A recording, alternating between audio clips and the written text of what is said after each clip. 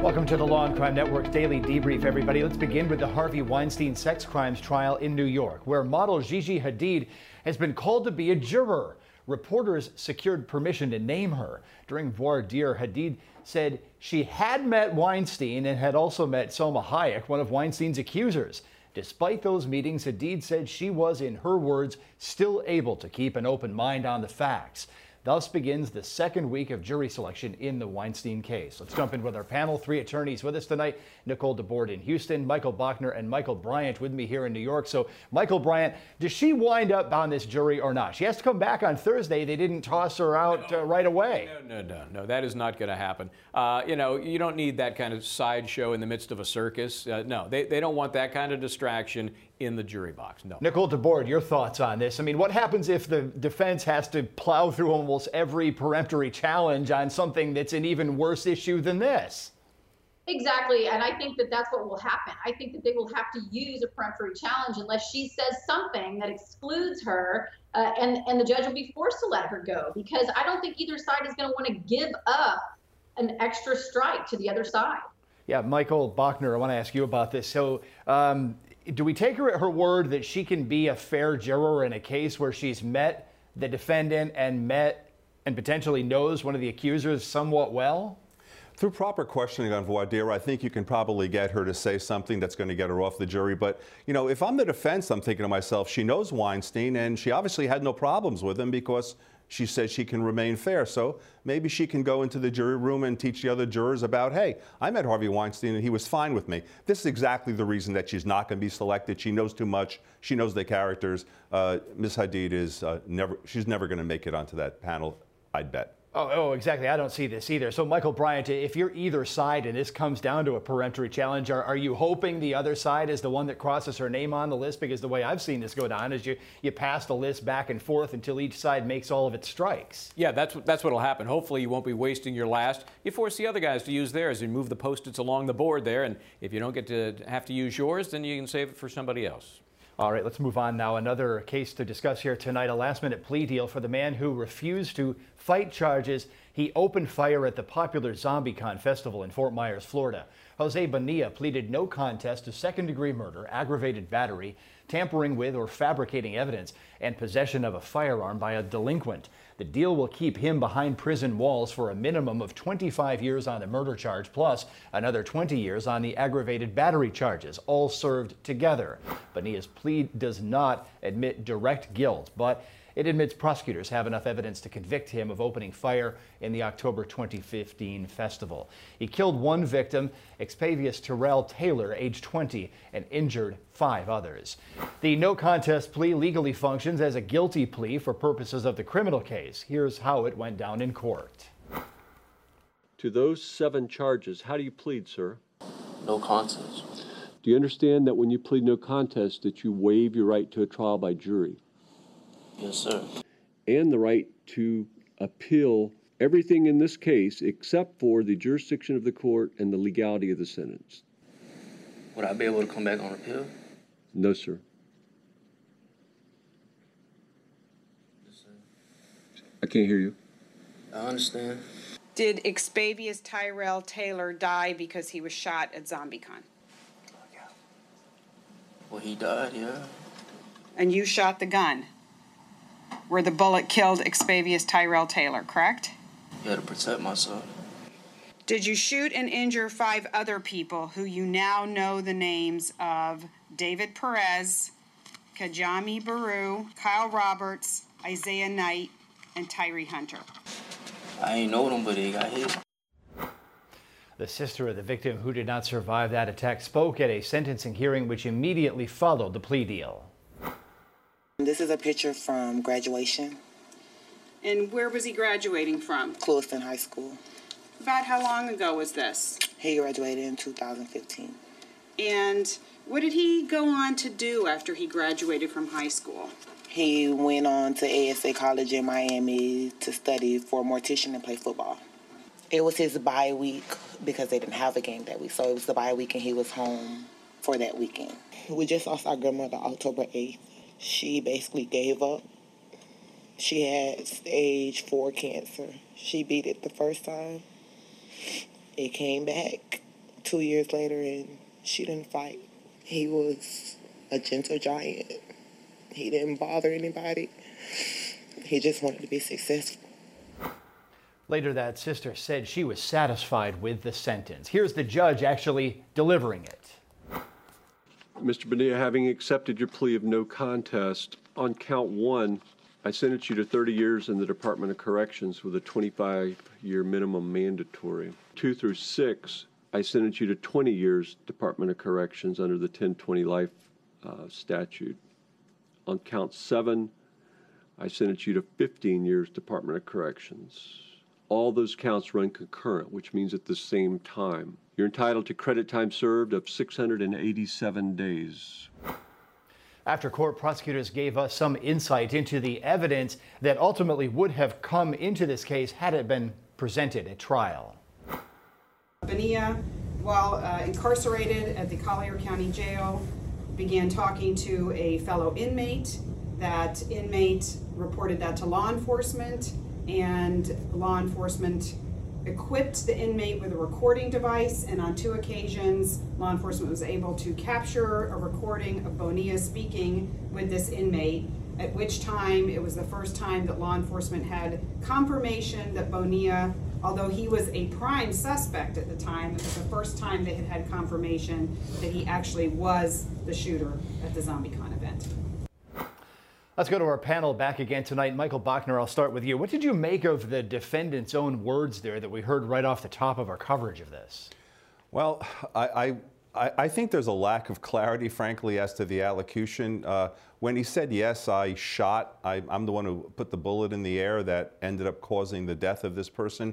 I didn't hear an allocution, maybe I missed it, that I did it intentionally or I did it recklessly or, it wasn't an accident. There's a need to really allocute to the elements of the offense, even on a no contest charge. So, some lawyer at the end of the day, Bonilla may go back in jail and say, maybe I'm not happy with this and try to make a motion to set that plea aside. I know we need to cut things down to get them to fit into the half-an-hour format of the show here, so we try to give people the meat and not necessarily some of the vegetables and whatnot on the side here. Nicole DeBoard, your thoughts on this one. Is this a good deal ultimately for the state? The victim's sister said she was pleased with it.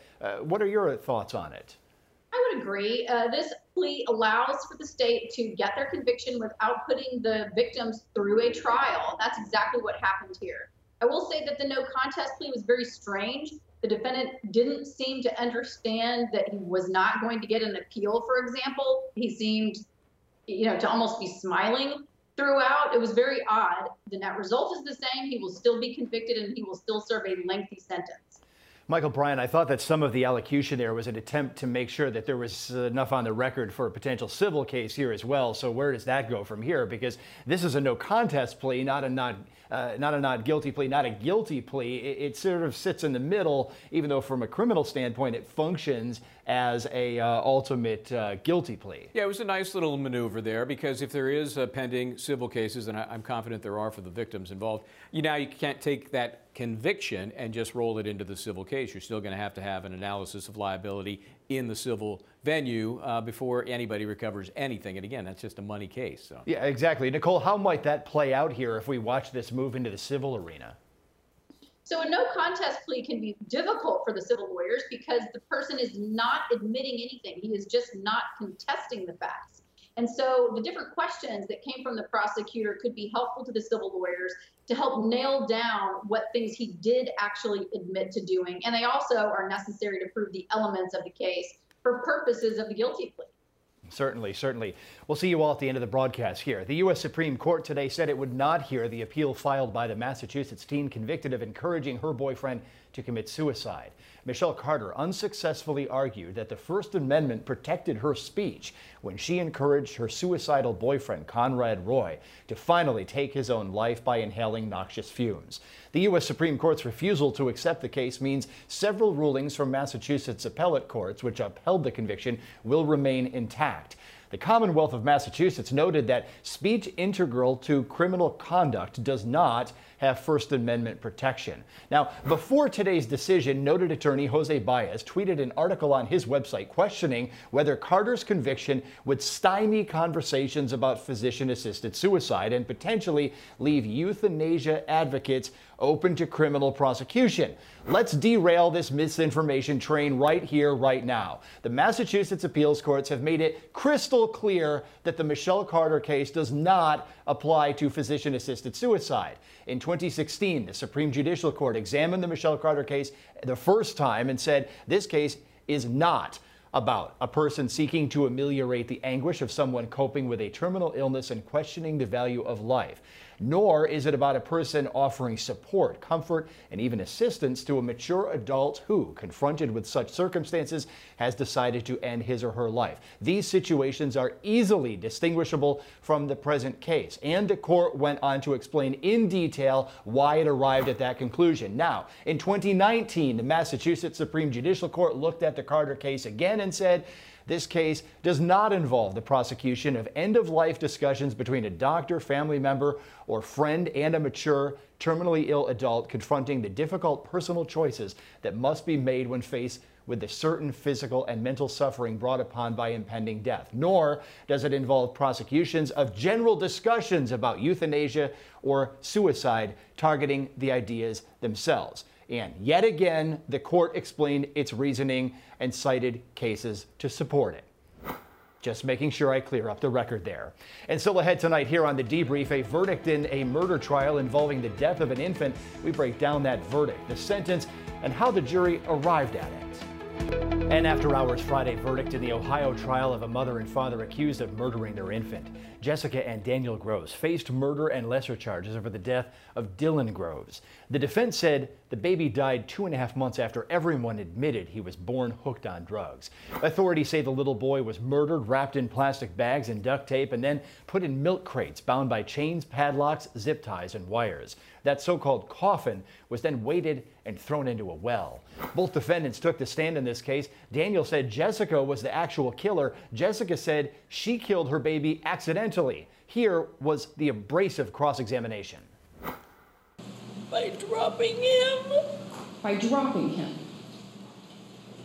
How did you cause that first 2-inch skull fracture? I don't remember. How did you cause that 1-inch skull fracture? It had to be from dropping him. How did you cause that complete upper arm fracture?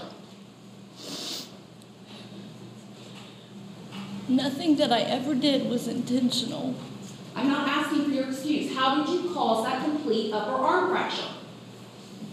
Tell the jury. I have to live with this for the rest of my life. How did you cause that complete? You have devoured my family. Ms. Groves, you answer the questions that are asked of you. You understand? I've admitted to my guilt. How did you? And I have to live without my children. I'm done talking to you. You are talking to me because you're sitting on the witness stand. The jury convicted Jessica Groves as charged and convicted Daniel Groves of everything except Ohio's version of premeditated murder. Here's what the state sought for sentences. This is the most serious kinds of crimes that we see with the loss of an infant child through such a horrible means. The victim's age certainly played a part in the child's helplessness to be a victim to the people that should have protected him the most. I'd like to think that something positive will come out of this. We pray that it will. There's, to a certain extent, the community has been spurred to act. But as for these two, the state of Ohio, when it comes to Jessica Groves, the mother of this child, the woman that gave birth to this child, the state of Ohio would recommend we receive a sentence of life without parole for the heinous act she has committed. We'd like the court to consider the pain the child was put through in its last days on this earth. As to Mr. Groves, certainly the sentence for a murder charge is 15 to life, but we would ask the court to run consecutive sentences for his failure to act again and again and again in this matter. The victim's temporary foster mother read a note she wrote to the court from the perspective of baby Dylan. I didn't get to have a voice. My life was cut too short. But my life will have a huge impact. My foster mom will make sure I help and save and protect other babies. Today is my first birthday. I didn't get to have my party, no cake, but I did get justice today. The angels have me now. My chance to have an earthly life was taken way too soon. No chance to learn to ride a bike, to learn to fish or play baseball. No chance to run and play on the playground or to meet my friends and family. I was perfect. I could have been anything, a preacher, a doctor, a lawyer, but now my purpose is to help save others. I will watch my life protect babies on earth, and I will rejoice when laws are changed. I had a little footprint here on earth, but my impact was anything but small. The defense for Daniel Groves asked the judge to sentence his client on the lighter end. This is not a topic any of us want to address. This is not a topic that any of us want to talk about. I would ask that the court will take into consideration my client's lack of criminal record, lack of felony record. I would ask that the court would take into consideration what he chose to own and what he chose to disown and what the jury found here today. I believe that my client has been impacted by this. I know that the community has been impacted by this, and I know that the court intends to impose a heavy sentence in this matter, but I would ask that the court would be reasonable, that the court would not provide maximum sentences in all of these matters and not also run them all consecutively to each other. Defendant Jessica Groves spoke in court one final time, just as she was about to be sentenced. No matter what you do to me, you can never do what I will do with myself. What I have to live with for the rest of my life, knowing that I did this to my child. I failed as a mother. I'm sorry. And at sentencing, the judge said defendant Daniel Groves had a prior misdemeanor conviction, a history of drug and alcohol abuse, and no genuine remorse. You have been found guilty of the charge of murder. I will sentence you to the prescribed term of imprisonment for that offense of 15 years to life in the custody of Ohio Department of Rehabilitation and Corrections. You are convicted of a charge of kidnapping, a felony of the first degree. I am going to sentence you to a term of imprisonment of 10 years in the custody of Ohio Department of Rehabilitation and Corrections. Child endangering, a felony of the third degree. I will sentence you to a 36-month term. Tampering with evidence, a felony of the third degree. I'm going to sentence you to a 36-month term. Charge gross abuse of corpse, a felony of the fifth degree. I'm going to sentence you to a 12-month term in the custody of Ohio Department of Rehabilitation and Corrections. Charge felonious assault, a felony of the second degree. I'm going to sentence you to an 8-year term in the custody of Ohio Department of Rehabilitation and Corrections. And as to count 9 of the indictment, I am going to sentence you to an 8-year term in the custody of Ohio Department of Rehabilitation and Corrections. It would be my intention, by imposing this sentence, to impose a term of 47 years to life in the custody of Ohio Department of Rehabilitation and Corrections. The judge said defendant Jessica Groves caused baby Dylan's injuries, had a pattern of drug or alcohol abuse, and also showed no remorse. Ma'am, you stand convicted of the charge of aggravated murder. You'll be sentenced to a term of imprisonment of life without the possibility of parole. To count 3 of the indictment, charge kidnapping, a felony of the first degree, I will sentence you to a 10-year term. As to count 4 of the indictment, I am going to sentence you to a 36-month term. As to count 5 of the indictment, charge tampering with evidence, I am going to sentence you to a 36-month term. As to count 7 of the indictment, charge gross abuse of corpse, I am going to sentence you to a 12-month term. As to count 8 of the indictment, I will sentence you to an 8-year term. As to count 9 of the indictment, also charge felonious assault, I will sentence you to an 8-year term. As to count 5 and count 7, I will order those sentences to run concurrently with each other. I will order the remaining charges to run consecutive to each other. It would be my intention to impose a sentence of life without the possibility of parole plus an additional 32 years. Let's jump in with some analysis right now. Nicole DeBoard, I'll start with you. You're a former prosecutor. Were you pleased with this conviction? You know, it's sad when anyone spends the rest of their life in prison. It's such a horrific case, and it's such a sad thing for this baby. I also think that it's sad that these two trials happened at the same time and that both of these parents' lives are over as well. Despite the fact that they may have earned their punishment, it's never a good thing when 3 lives are destroyed. Michael Bachner, here's where I think the jury got there as to the father. They turned around and said, okay, there was an aggravated assault because we listened to the mother say that it happened and we listened to the father say that he saw it. Well, in Ohio, when you have an aggravated assault and there's a parent nearby, you can basically hook the parent onto the conviction if the parent does nothing.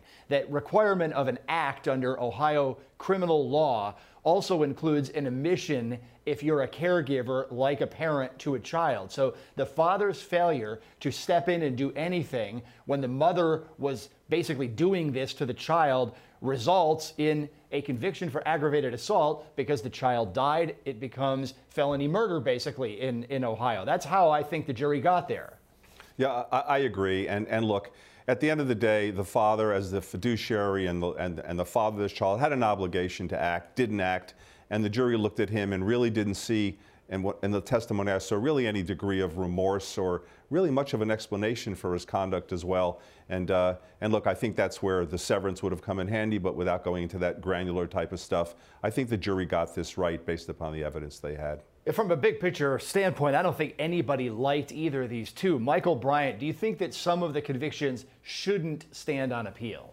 Well, I think the second murder conviction against Daniel, not the aggravated murder, the basic murder, is just a tougher sell. I know you're using this concept that he did nothing when he could have done much more. I just think the evidence of that is shaky at best, because you have the wife saying he did nothing, you have Daniel saying he did nothing, and then there's no independent corroborative evidence that he did something that would have made him more culpable. So that's my take on it. You're really trying to slice and dice this here, and I know Twitter took you to task. I don't like for him, it. though. I don't like him, but still, I think there's a shot that he gets off that top charge he was convicted of. Okay, I mean, that's an interesting prediction. I disagree. I think that it might stick here based on the theory that I outlined, but we'll wait and see when this goes up through the appeals courts, and certainly it will. Thanks again to the panelists for joining us tonight. Thank you for watching along with us. We'll be back here tomorrow at 5 o'clock with our recap of the day in court.